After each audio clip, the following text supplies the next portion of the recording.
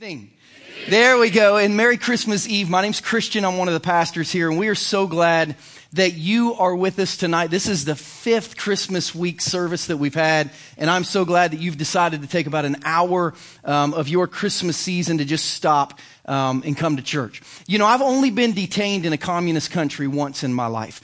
Several years ago, I had a chance to spend a week in Beijing meeting with some folks who were basically helping people in far western China. They were taking water to villages that didn't have water and trying to figure out how to build schools and take medicine into areas where they didn't have it. And we were meeting with them, trying to figure out how we could help them. And then we flew down to Hong Kong. We stayed 2 or 3 days in Hong Kong to help people who were doing similar things all over Southeast Asia. And while we were there, I met somebody and he said, "Hey, have you bought any gifts for your family yet? Have you bought a gift for your wife yet to take home from being over here?" And I said, "No, I haven't yet." And he said, "Well, man, you got to go back to China. There's a place that's an hour away from Hong Kong, 1 hour train ride." And he said, just over the border, they've got like any kind of designer clothing or purse you can imagine. They've got for like $1. And I said, so like they got knockoff stuff? And he was like, "No, it's like real stuff. Any kind of clothes or purses for like $1. And I thought, well, why not? So I got on the train.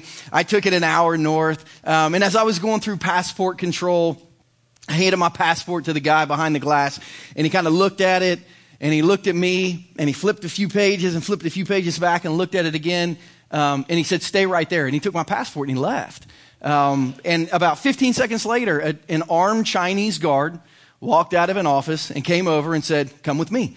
And took me over and sat me in this little detention area all by myself in a place that was nowhere. And I literally mean nowhere. Like I could see a line on the floor that marked in the place where I was where Hong Kong was. So you could see the Hong Kong border. It was painted on the floor in yellow.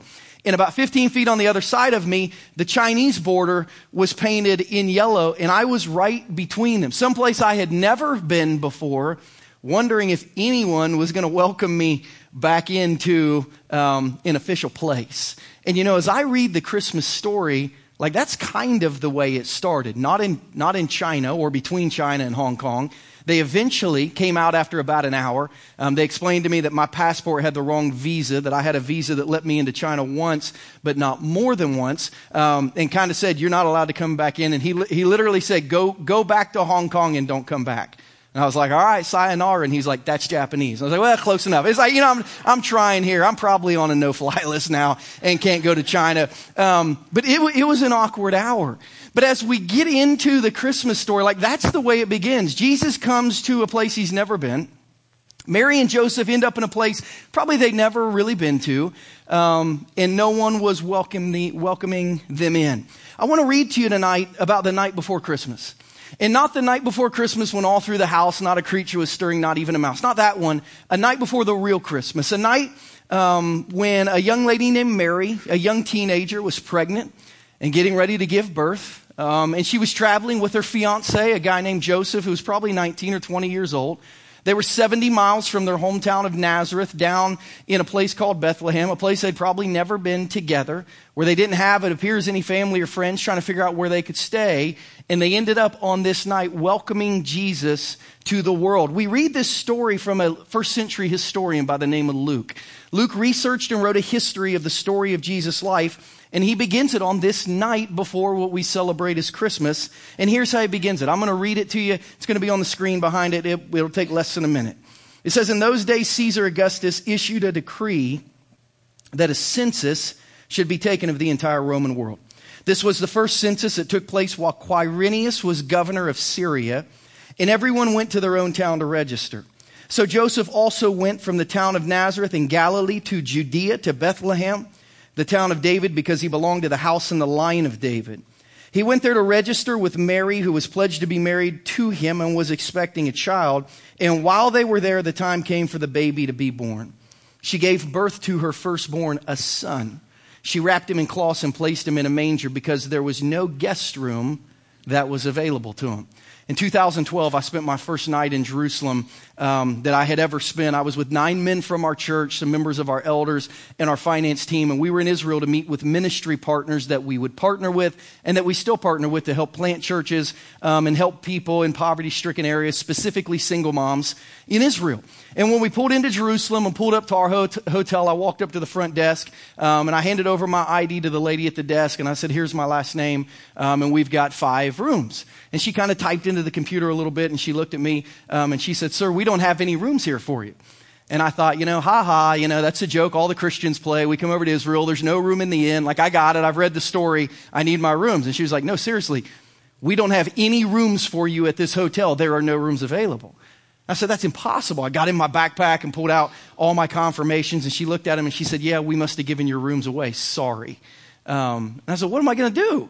And she said, well, go eat dinner, give us a couple hours to work on it, and we'll figure something out. They ended up finding 2 rooms that 9 of us crammed into for a couple nights while they kind of sorted everything out. But I thought as I stood there at the hotel, like, you've got to be kidding me. I've come all the way from America, and there's no room for me to stay at this hotel. Jesus had to be thinking something similar, right? I've come all the way from heaven, and you don't have a room for me. That is the story of the first Christmas. It wasn't a practical joke for me. It was real, and it wasn't a practical joke with Jesus. It really happened to Jesus in a place called Bethlehem about 2,000 years ago. And I'm glad to know that this happened this way. I'm glad that the Christmas story doesn't begin with the phrase, in a land far, far away. Or that the Christmas story doesn't begin with the phrase, once upon a time. Or that the Christmas story doesn't begin at a secret location somewhere in the North Pole. But the Christmas story begins at a real place, at a real time, under real circumstances. And I don't know if you know that, but that's actually a pretty big deal. It's an important thing to know, especially if you're here and you're not a Christian. And if you're here and you're not a Christian, let me say this. I don't say that as an accusation that you're not something that you should be or that you're something wrong. I just say that as an identification. If you're here tonight and you wouldn't say, hey, I'm not a Christian for one reason or another. I met a lady after one of our services last night who said, I kind of grew up with faith, but 22 months ago when my husband died at 50, I ran as fast and as far away as I could from God. And I walked in not considering myself a follower of Jesus. Maybe you've had a bad church experience or a bad life experience that has separated you from who you believe God is. Or maybe you've been raised in a culture where spiritual things are just not a part of life. Maybe like that phrase that I said, if you're not a Christian, maybe like 30 seconds ago is the first time you ever thought, hey, am I a Christian or am I not a Christian? Maybe you've never even thought about it before. But regardless, if you're not a Christian, Luke wrote this story this way for you. He gave you facts. He gave you real things that you could go check out and verify. He told you Caesar Augustus was the emperor of Rome. He was.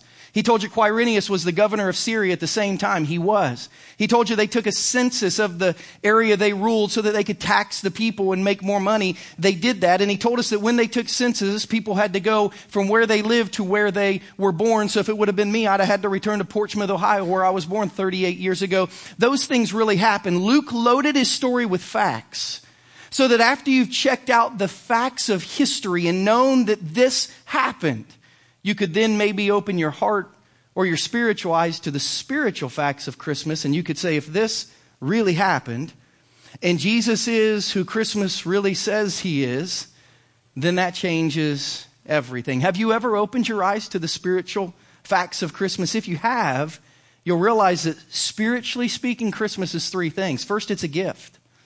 Like Christmas is a gift. If you this week will give a gift or receive a gift, you're doing nothing more than was done on the first Christmas when God gave Jesus as a gift. And why did God give? John 3:16 says, for God so loved the world that he gave. Why do we give gifts? Because we love people. Because we want to bless people. I mean, that's why we give gifts that we want to give. All of us also probably are a part of gift exchanges we don't want to be. But for the most part, we give gifts to people we love and we want to give gifts to. And at Christmas, God gave Jesus. And Jesus is the greatest gift of all. As a matter of fact, did you know that a man named Paul, who wrote more than half of the documents that we now have in our Bible as a part of the Bible called the New Testament, Paul said that if Jesus really didn't come at Christmas, like if Jesus really wasn't God's gift at Christmas, if Jesus wasn't who Christmas says he is, then Christians are pathetic. His words, not mine. Don't be offended at me, please. He actually said in the 15th chapter of a letter to the Corinthian church, if Jesus isn't who he said he was, if Jesus isn't who Christmas says that he was, then Christians should be pitied because they've got it all wrong. So Jesus is a gift that's critically important. That means if Jesus didn't come at Christmas, then the stories of the Bible don't have a happy ending or even a great spiritual ending. You know, the Bible without Jesus is nothing more than a story about broken people living in a broken world who keep breaking it and making it worse. Like, that is the story of the Bible. If you haven't read it, go read it. It's not a book that has a happy ending without Jesus. In the Bible, almost all the marriages fail. Almost all the kids always disobey. The bosses are awful. The employees are lazy. The government doesn't do enough to help its people. Nations collapse. Wars ensue. Spiritual leaders fall spiritually. Churches are built. Churches shut down. Even the temple eventually got knocked down. And at the end, kind of everybody dies. Like, Merry Christmas. There's a story of the Bible. Some of you are thinking, that's the worst Christmas Eve sermon ever. And I would agree with you, but that's the story of the Bible without Jesus. Several years ago, Daniel and I started watching a television show called Lost. It was a show that ran for 6 years, 121 episodes. It was kind of a modern day Gilligan's Island, or so we thought. It was a television show about a group of people whose plane crash landed on this mysterious, magical, deserted, supernatural island where, like, they survived the plane crash, but for 6 years you wondered, will they get off? Will they get their lives right? Will they all go get married? I mean, you know, they all learned so many things about themselves. And at the final episode, the 121st episode, at the end of 6 years, you get to the end of the episode and you realize that basically they were all dead like the entire time. And it was just kind of like a purgatory thing where they were trying to figure out what was wrong with their souls before, they went into the afterlife. And as that last episode went off, I turned and looked at Danielle and said, that was the greatest waste of time that we've ever spent, like in our entire life. That was 121 hours of our life that we will never get back, watching a bunch of dead people wondering like if they could get rescued and get off the island. Like, what a waste of time. The Bible without Jesus is the same way. It's just a story about a bunch of dead people who never get off the island.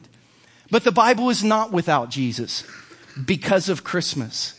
And thank God, because I believe that every person who's ever thought deeply about anything in life believes there has to be something better than this life. There was a scholar, a poet, guy who wrote songs and poems and history in the Old Testament, a guy by the name of Solomon who became king of Israel. And he wrote a lot about spiritual things. And he said, when you look deeply at life, he said, our worst days prove to us in our soul that there has to be something better.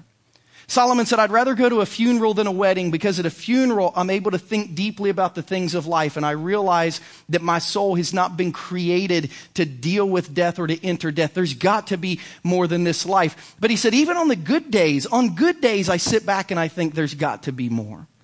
In Ecclesiastes 3:11, one of the books he wrote, he said, God's made everything beautiful in its time, but he set eternity in the human heart. Solomon said, even our best days, we get to the end of our very, very best days and we have this thought in our mind. Man, I wish this day would never end. Why? Because our hearts have been created for more than one good day. C.S. Lewis, who's one of the greatest scholars who ever lived and wrote a couple hundred years ago, he wrote the Chronicles of Narnia and a lot of other things, said, when we find that the affections of the human heart continually cannot be met by the things on earth, we must then realize that the human heart has been made for more than existence on earth. It's been made for eternity.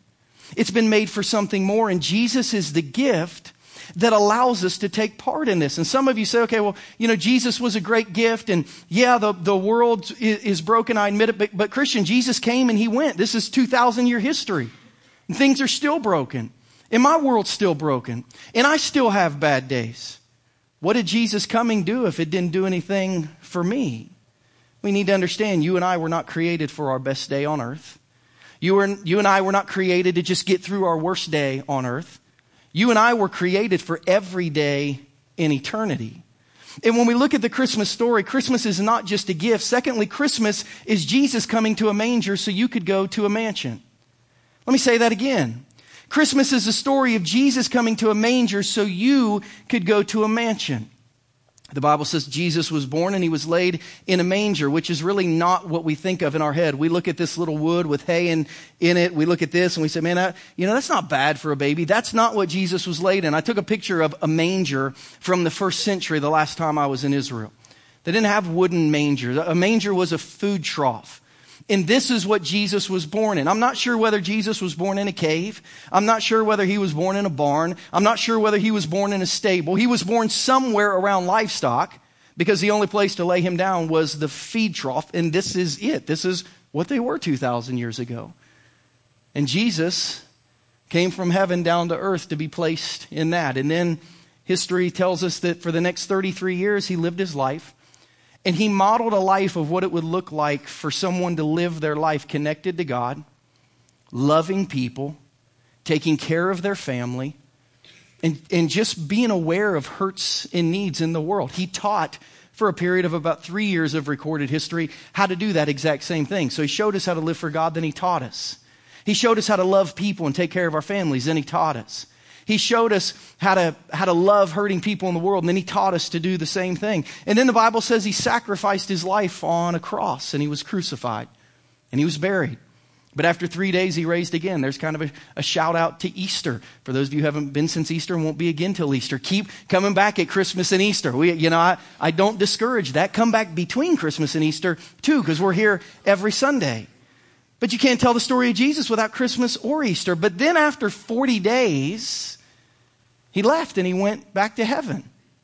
And he left us here. And he kind of left everything broken. And you look at life and you say, man, Jesus came, he was born, but Christmas did not change everything, Christian, because everything is still broken. And you're right, Jesus left without fixing everything. But only after a promise to prepare everything in eternal life, which is where our souls have truly been created to reside, which is why on our best day we want it to last longer, and on our worst day we think I was not created for this. Jesus had a bunch of friends that he spent time with. One of them was named John, and John wrote down a lot of conversations that he had with Jesus. And one day Jesus was talking to his friends, and he told them, I'm getting ready to leave, and I'm not going to be here anymore. And they said, man, how are we going to live our lives without you? You're here to teach us. You're here to lead us. You're here to show us. And here's what Jesus said in the 14th chapter of John's book about Jesus. Jesus said to his friends who were worried, let not your heart be troubled. You believe in God, believe also in me. In my Father's house are many mansions. If it were not so, I would have told you.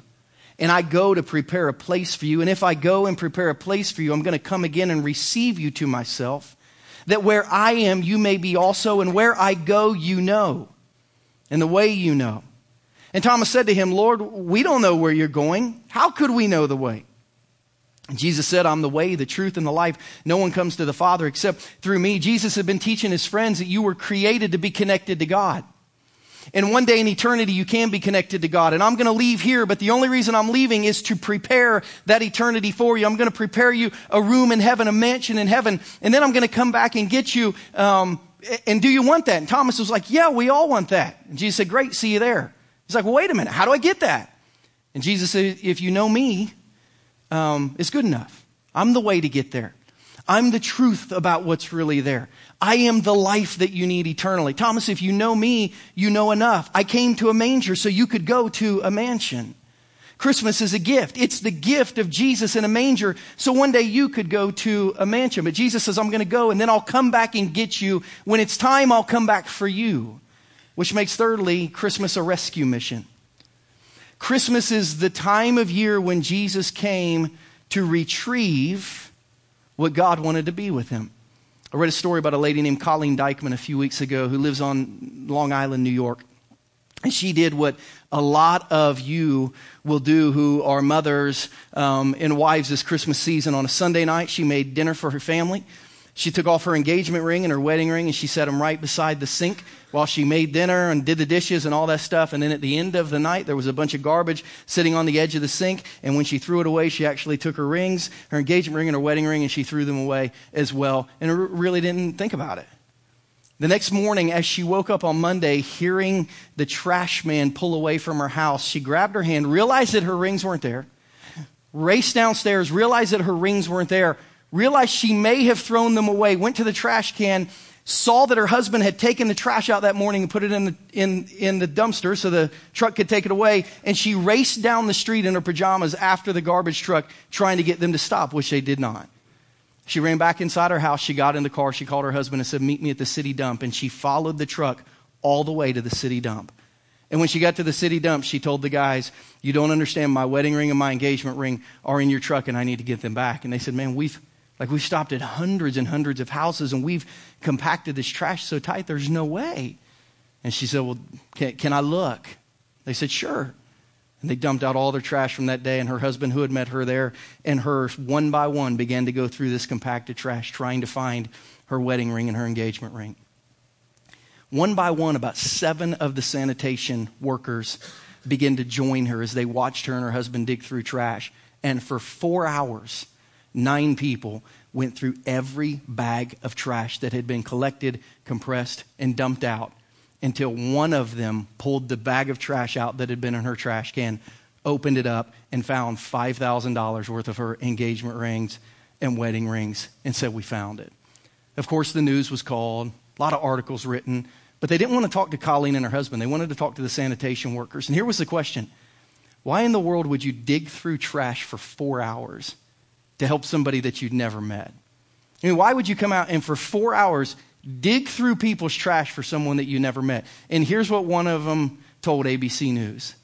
I could tell what they were looking for was really important to the owner, so it became important to us. You need to understand, God sent Jesus to a manger, to you, to a world filled with so much garbage sometimes, because you are valuable to God. You are valuable to God. You are valuable to God. And he told Jesus, don't quit looking and don't come home till you found what I have given you, which is the people that I love. See, Christmas isn't just Jesus preparing for you. Christmas is Jesus pursuing you.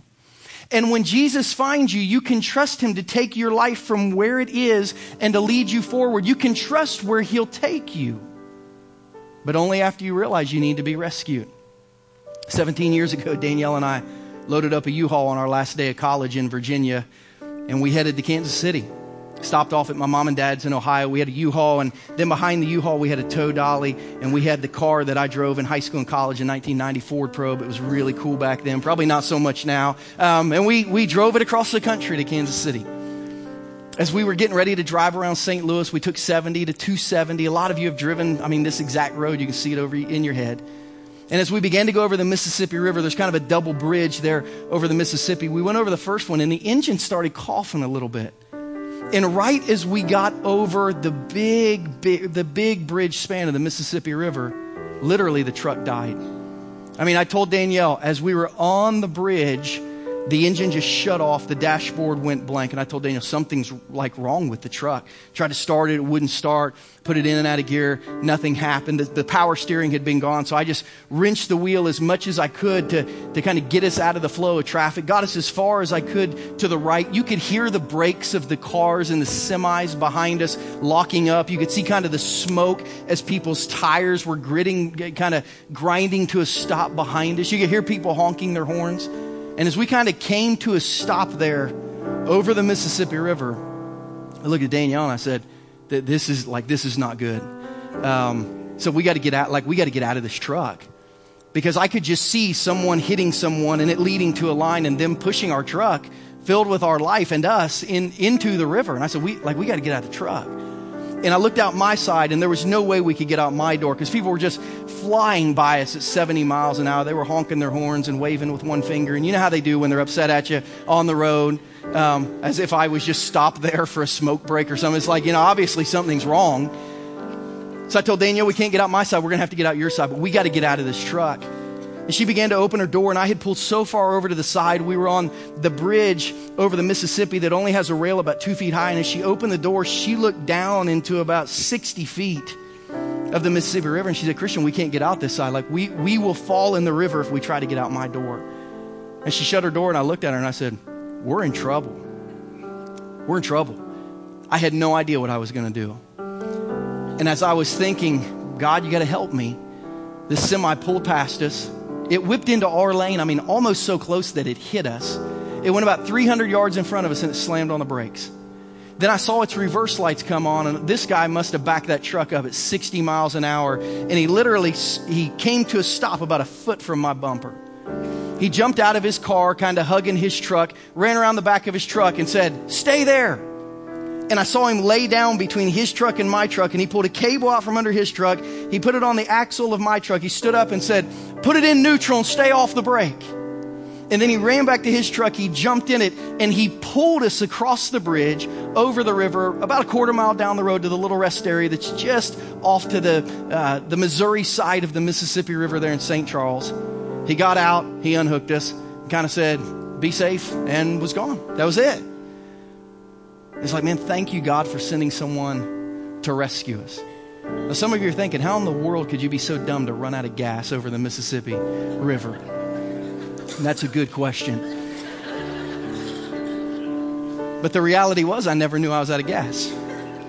As my truck kind of coughed to a stop, I look at the gas gauge and it was frozen between a quarter tank and a half tank. And I would realize later that's the lowest that it went.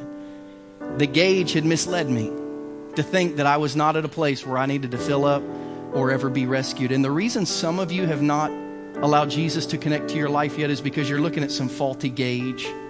Money, you're looking at your age, you're looking at your health, you're looking at your success, and you're thinking, there's just no need for me to connect to anything spiritually right now. I've got so much left in the tank.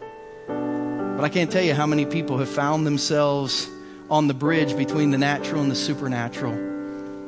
On their best day, wishing it would last longer. On their worst day, not understanding how they're going to make it through and needing Jesus to pull them to the other side. You know, it's interesting, not only was I rescued, but I was directed. I didn't ask that man when he said, "Throw it in neutral and don't touch the brake." I didn't say, "Well, where are we going? How long is it going to take to get there? Could we stop and get a snack?" Like at that point, it was wherever he wanted to go. If he would get me off the bridge, he could take me wherever he wanted me to go. And when we say yes to Jesus, it's with a trust that wherever he's taking us is better and safer for us than where we currently are. Do you know that every Christian who is a Christian didn't used to be a Christian? Let me say that again. Everyone you know who calls themselves a Christian at one point was not a Christian. Because you have to choose whether or not you want to, the word Christian means a follower of Jesus. You have to choose whether or not you're going to allow Jesus to connect to your life and pull you forward where he wants to go. That's your choice and only your choice. And anyone who calls himself a Christian at some point in their life had to think about who Jesus was and whether or not they would follow him and whether or not he could guide them. Every Christian that you know, including the greatest ones you've ever heard of.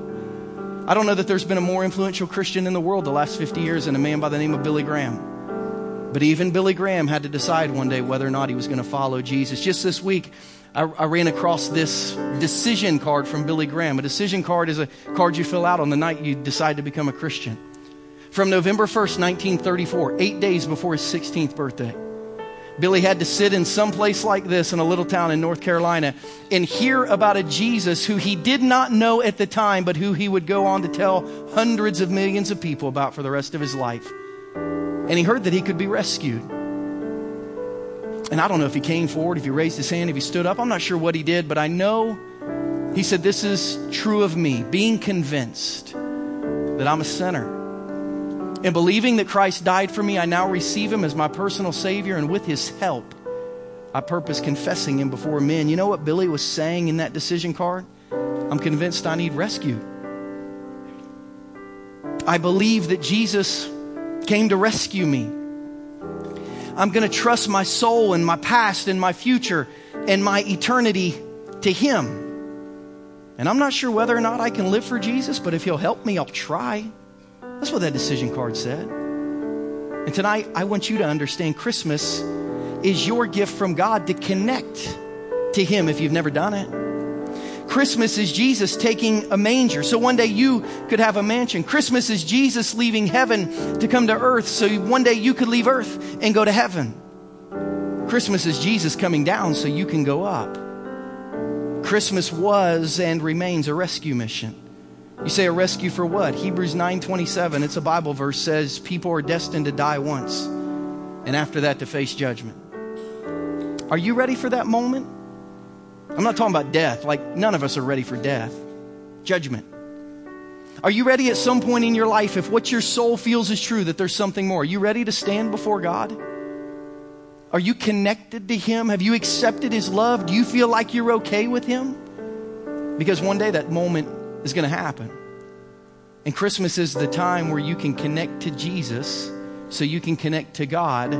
So when you stand before Him one day, He says, man, I'm so glad Jesus found you. The day He was digging through the garbage of this world, I'm so glad He found you because you're so valuable to me. You know, if you're here and you say, I don't know if I'm ready to meet God. I don't know if I'm a Christian, but I want to be. You can do that before you leave this room tonight. You can connect your soul to Jesus this Christmas Eve and trust where He'll lead you. Say, how do I do that? You just pray. So maybe you want to do that right now. Would you all in the room right now, would you just bow your heads?